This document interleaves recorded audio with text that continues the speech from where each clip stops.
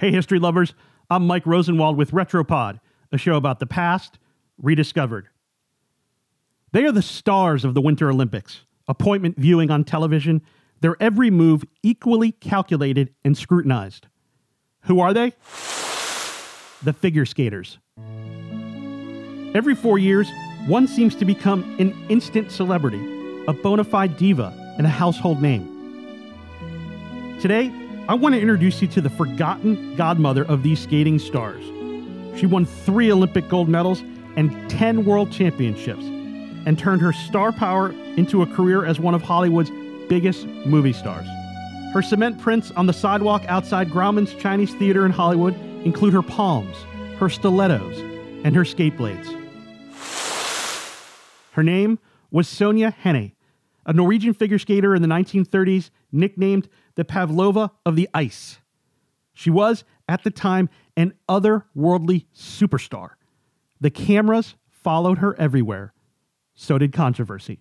Henie was 5 years old, the daughter of a wealthy fur dealer, when her older brother got a pair of ice skates for his birthday. Henie cried until her parents bought her a pair of skates too. From then on, they couldn't drag her from the ice. Early on, Henie developed a balletic style that defined an era of figure skating. She floated around the ice smoothly and extended her frame into graceful lines during spins and twists. By age 8, she was the junior champion of Norway. By 10, the national champion. By 11, Henie was skating in the Olympics, the 1924 Games in the French Alps. She was so unprepared and nervous that she had to skate over to her coach during her routine, asking what move to do next. She finished last, but she wasn't done. Henie went on a streak of 10 consecutive world championships. By the time she was 23 years old, she had already won 2 Olympic golds, and she was about to compete for her third in the 1936 Games in Germany.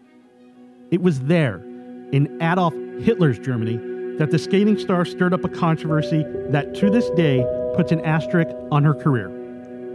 Performing in Germany ahead of those Olympics, she offered a Nazi salute to Hitler. He congratulated her ringside after she won her 3rd consecutive gold medal and even invited her family to lunch. When Nazis invaded Norway in 1940, the Henie family displayed a signed photo of Hitler prominently atop the piano in their home.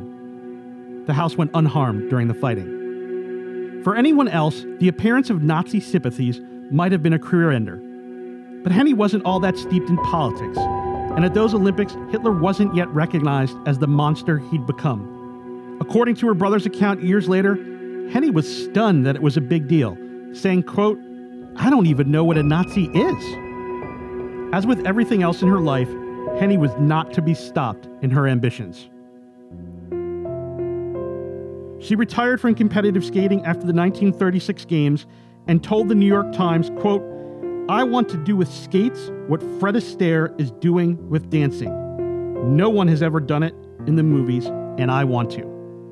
Henie signed a $150,000 contract, that's $2.7 million in today's dollars, to appear in a 10-city tour of ice shows. She took her tour to Hollywood's Polar Ice Palace for film's brightest stars and deepest pockets to see her in person. The Washington Post reported that the scene was bedlam. Clark Gable, Ginger Rogers, and Jimmy Stewart sat ringside.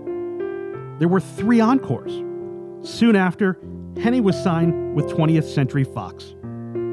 From her very first film, the Washington Post film critic was smitten. He wrote, "Make arrangements whereby you may be sure not to miss it. Ice skating's first megastar was born." I'm Mike Rosenwald. Thanks for listening. Special thanks to Jacob Bogage, who reported this story for the Washington Post. For more forgotten stories from history, visit washingtonpost.com/retropod.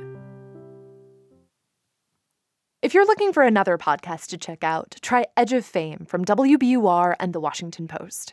National Arts reporter Jeff Edgers paints intimate, surprising audio portraits of actors, musicians, and comedians, from beloved performers you think you already know to up-and-comers bursting onto the scene.